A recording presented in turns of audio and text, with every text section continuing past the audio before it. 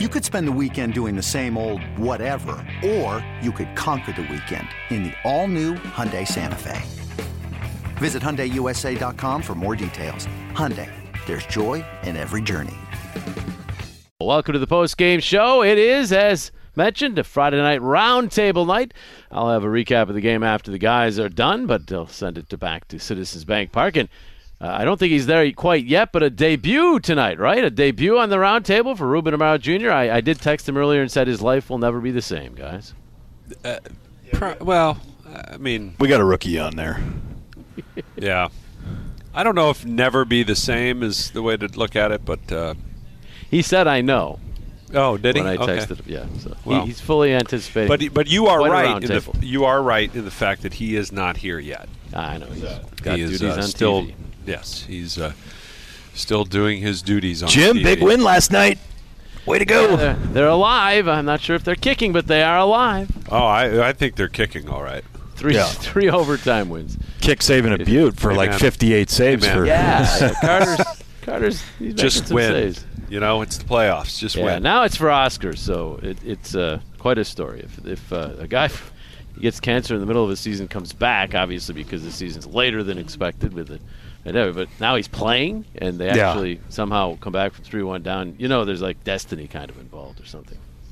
I hope, because that's an amazing story in itself. But you could see the guys picking up around them. I mean, absolutely, we all have those moments, I feel like. No doubt about it. Like this team, you got a lot of different people contributing all of a sudden. This win was weird, right? There was nobody who really stood out offensively. It hit here, hit there, hit batsman getting a run in, and error getting a run in, but they end up winning. Well, you can have Didi Gregorius being the one saying, because it's true, he should have been 2 for 5. It's like he should have been the one that we're talking about maybe. But for me, Tommy Hunter and what he did in coming in and cleaning up the mess that Hector had out there, I think is a bigger moment than what we're going to really play it out to be, because it saves Hector. He's feeling down because his results weren't great. But you know what? A teammate picked up someone, and really good teams – not just like good teams, really good teams do it offensively and defensively, and this team's done it both. And that's a really good feature to have, a characteristic of for a team to have. What is the shirt you're wearing? Oh yeah, it's my anti-old school era, guys. But you are old. No, I'm not. I'm still in my 30s. Look, maybe old. Look, here's the thing. Look, my whole thing is. The game has changed. We get that whole thing. Let me see your 3-0 heater, and it's old Fernando. School guys will speak proper English. Let me see you. No, they just the 3-0 swing that he had for the Grand Slam. Nice. Well, I actually liked it. Buy that for? The old school guys would say, "Pardon me, sir, but may I see your 3-0 heater and your gray poupon?" Well, it's an amazing shirt. It actually is a pretty cool shirt. I like it because it matches your gray shorts. Yeah, no, that too. It's a moment where I've always felt as a player, unless a position player is on the mound, why these unwritten rules on certain things like it. I would agree with you. I wouldn't wear the shirt, but I would agree with you. Just saying, I like it. I like the shirt too. It's an icebreaker. Some people see it, want to get into an argument. Some people see it, laugh about it. I've got some other suggestions you can wear to get more people to give you an argument. Well, I thought more of the against the 3-0 guys would be here tonight. Oh. That's why I wore it. Oh, I see what you're saying. You were trying to... I was trying to prod a little bit. Bear. Yeah, poke. Well, technically, because it is Ben, and he's huge. Yeah. So... Well, Ruben's coming in, but I don't think he's. I think he's okay with him swinging 3-0. Yeah, I think he wasn't first, but there's more. I think look. We're always gonna question things, and that's the beauty of sport, right? Mm-hmm. It's just like the the gamesmanship on certain things. It's what was the score again? It was 10-3. 7 runs. Mm-hmm. We've given up at least 3 7-run innings this year, right? I had no problem with him swinging 3-0. And the best part was it was opposite field. And here's the other thing. The 2-0 slider by Nicasio.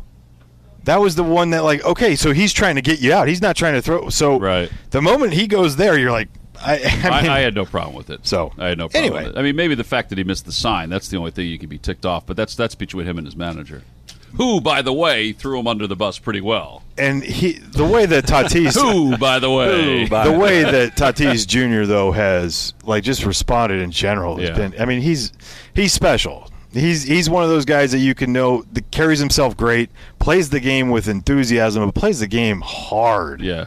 And that's the stuff that you appreciate more about him. You need more of them. I take him. I think we take a lot of them. Yeah. I mean, I like Didi.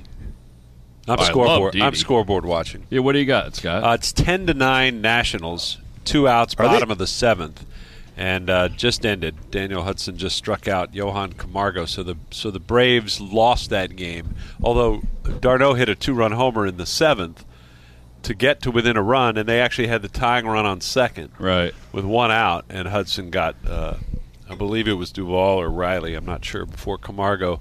So they win 10-9. The Braves right there. That was the second game of their double dip. Their starter got chased after 2 1/3. They ended up having to finish the 7th inning with Charlie Culberson, their backup infielder. Come on. Did they really? Charlie got in there? Charlie Culberson and he got 2 outs. He retired Trey Turner with the bases loaded, I believe. By the way, he's got a cannon. Yeah.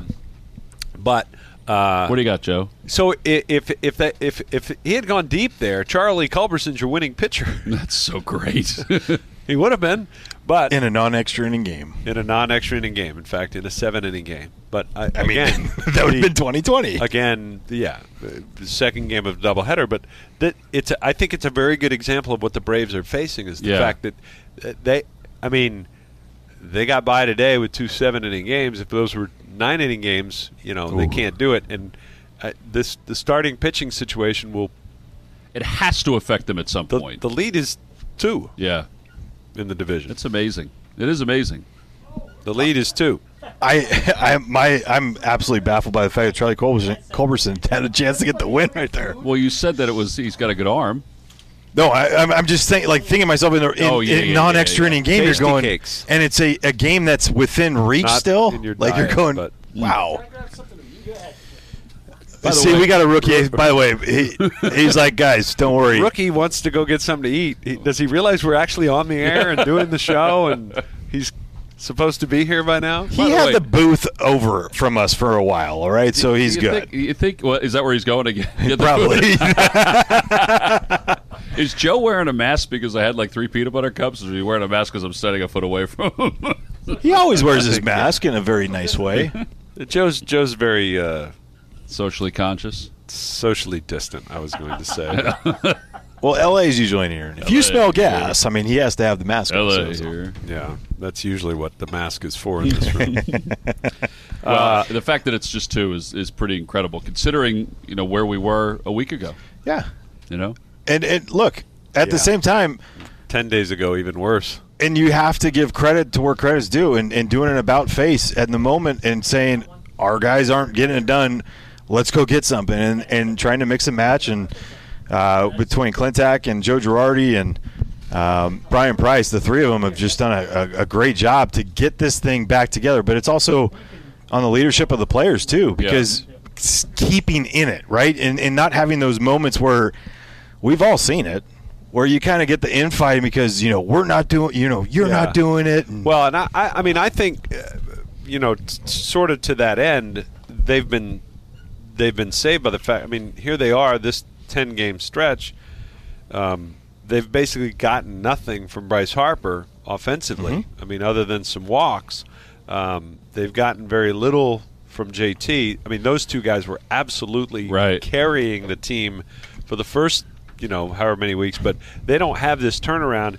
If Kutch hasn't turned it around, if Hoskins hasn't turned it around, like those 2 guys in particular, if they don't do what they're doing right now, this is not happening. No question, the bullpen's been a big, to stabilize that's been a big deal. But the starting pitching has been really good, and those 2 guys at the top have picked up where the other 2 were. Yeah, they have. Sort of carrying the torch. We're almost Reese is 1 RBI away from us having 5 20 RBI guys in a season where, early on, JT and Bryce, they were running away with it, and then you're going, there's no one even close. Didi, yes. But then now you're getting those contributions. You're going, now you can see the extension of the lineup and how it's playing out. Well, it's one of those things, I think. Hi, Ruben. Hey, guys. Welcome to the show, Ruben. Yeah. Welcome to your first round table. Rook, yeah. Did you find something to snack on? I did. I grabbed a little goldfish action. Okay. Goldfish. There's like 8 million tasty cakes in there, and you grab a goldfish. No, like one goldfish or like many goldfish? Several. I had several. Okay, nice. I think that, it boils down to McCutchen getting them going again, right? He was the guy that was he was the catalyst in the early part of the year last year. He goes down, and the team basically fizzles, the air out of the balloon. Like that swagger, it's a real thing. Yeah. Right? It's a real thing. Can you guys think of a moment that there's been on the field for him to because there was the trust factor with the knee. We all know that. The way that he was running around and everything. Can you guys think of a moment that kind of got him over that? Because he's not ginger on that front knee leg anymore when he hits too.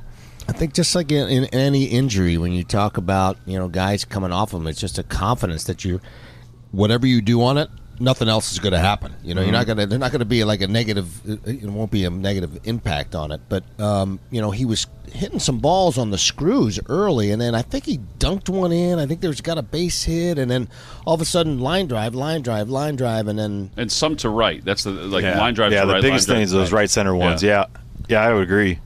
No, I mean for me, like when I tore my Achilles and was coming back, it was the moment when I rounded first. And I was actually headed towards second and not right center because I could actually make the turn.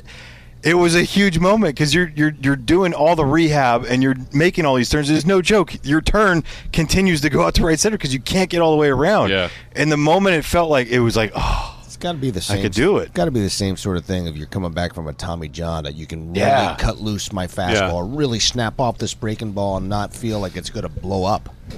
But he certainly seems like he's, feeling pretty comfortable out there now. He's damn special. Like you look at the career numbers of him, and you're just like, we knew it and everything, but you miss out on it, like Ruben says, and then you see it again. You're going, it's comforting for us. Oh, I know.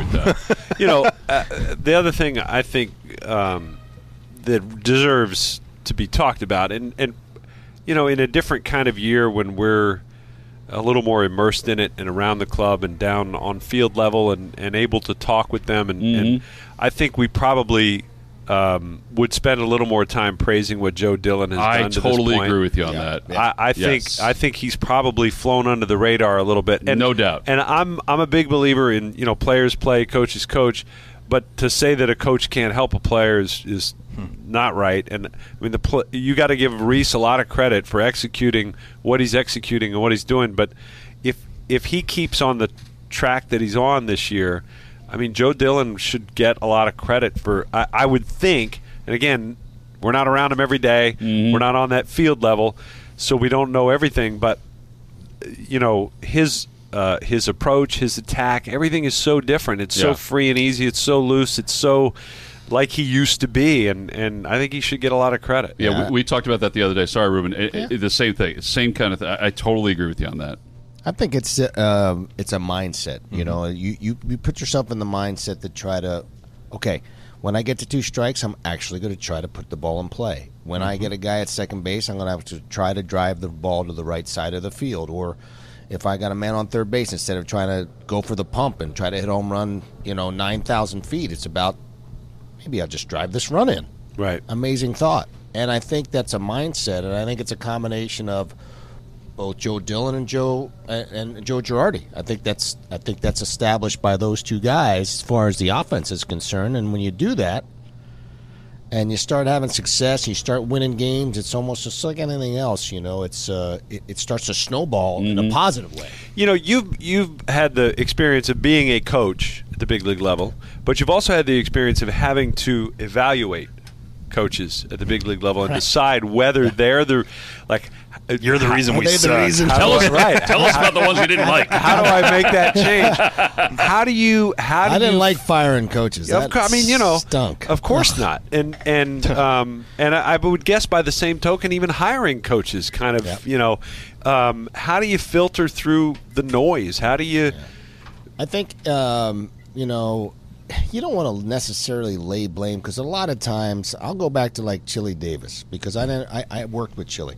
Chili got fired by the Chicago Cubs, and I know because I heard it right from the horse's mouth that Theo did not want to fire the guy. He just could not get his players.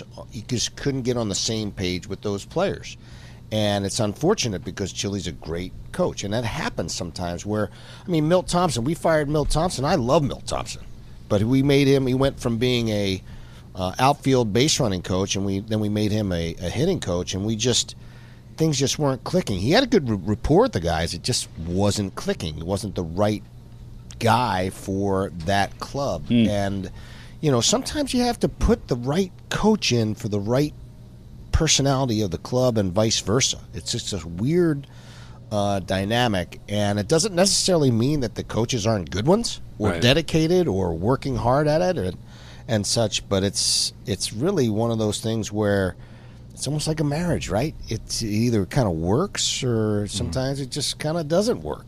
And hopefully you pick the right guys to lead your guys. And think about it, like what you gave Joe Dillon right there, and what we've done, but it's not as much as what you would think. That's rare. Because the hitting coach is always the one that's blamed for everything, is rarely given any of the credit for when things go. Hitting coaches, pitching coaches get so much blame, but it's not warranted typically because they work so hard. The hours they do. I got a chance to watch, as you said. The hours that these guys put in are just ridiculous, and they're all very dedicated. It's just whether it clicks or not. Yeah, what Scott said too is the fact that we're not down there anymore this year. Right. We could talk about him every day. We could say, hey, Joe Dillon said this, Joe Dillon said that. Well, unless we text him, which he's great with, if you do. But you know what? It goes unsaid. Yeah, I talked to Joe Dillon about maybe one or two times in spring training. Yeah. That was it. I don't really know the guy that well. What we're seeing, like honestly, is great hitting coaches.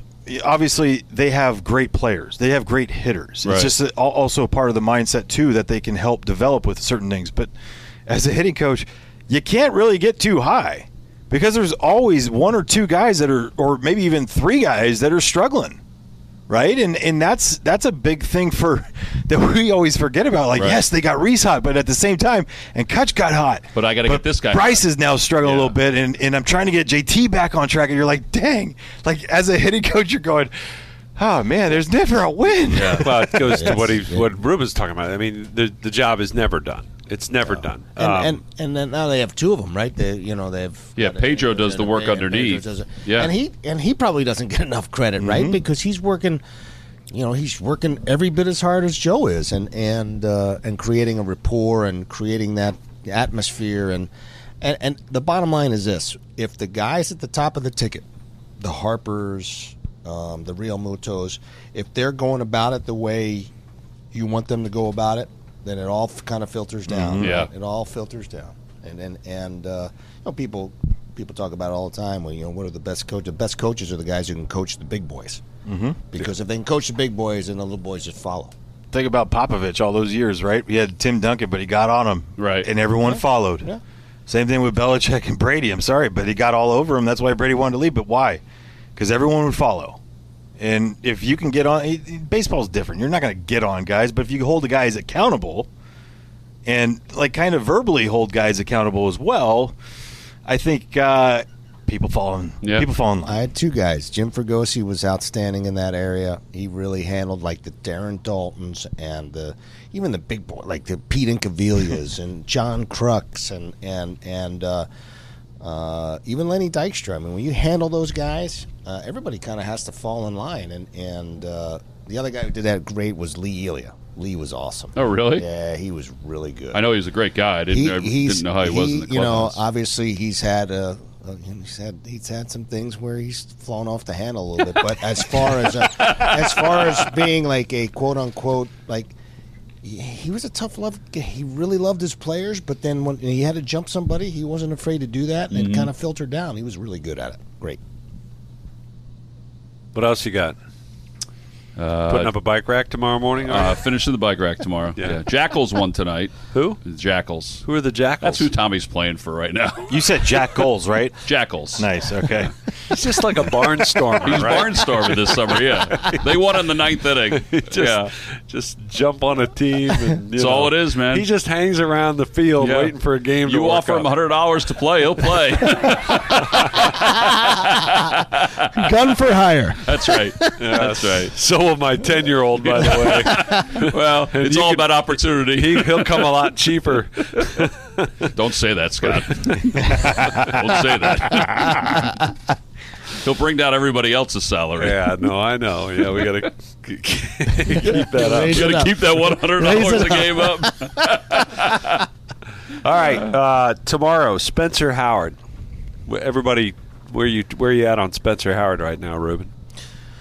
Saw his last start. He's getting his feet wet. He's trying to get established, and being a major league pitcher or being a major league player like Alec Bohm and having all of this, being one of those guys that the expectations are really high. These are human beings, man. It's hard. This is Major League Baseball. This is the guys just don't get onto the scene and become great, and it's going to take a little time. I think Spencer's, like every outing, he seems to be getting a little bit better. Yeah. Just tonight takes another little step and another little baby step. I'm interested tomorrow because there's so much talk about the velocity dipping. Yeah. Oh yeah, it's a good point. Joe talking about it. How does he come out in the first inning? Yeah. Does he come out firing? Or does he come out trying to feel his way through? Guys, I think he's on a regular day's rest too.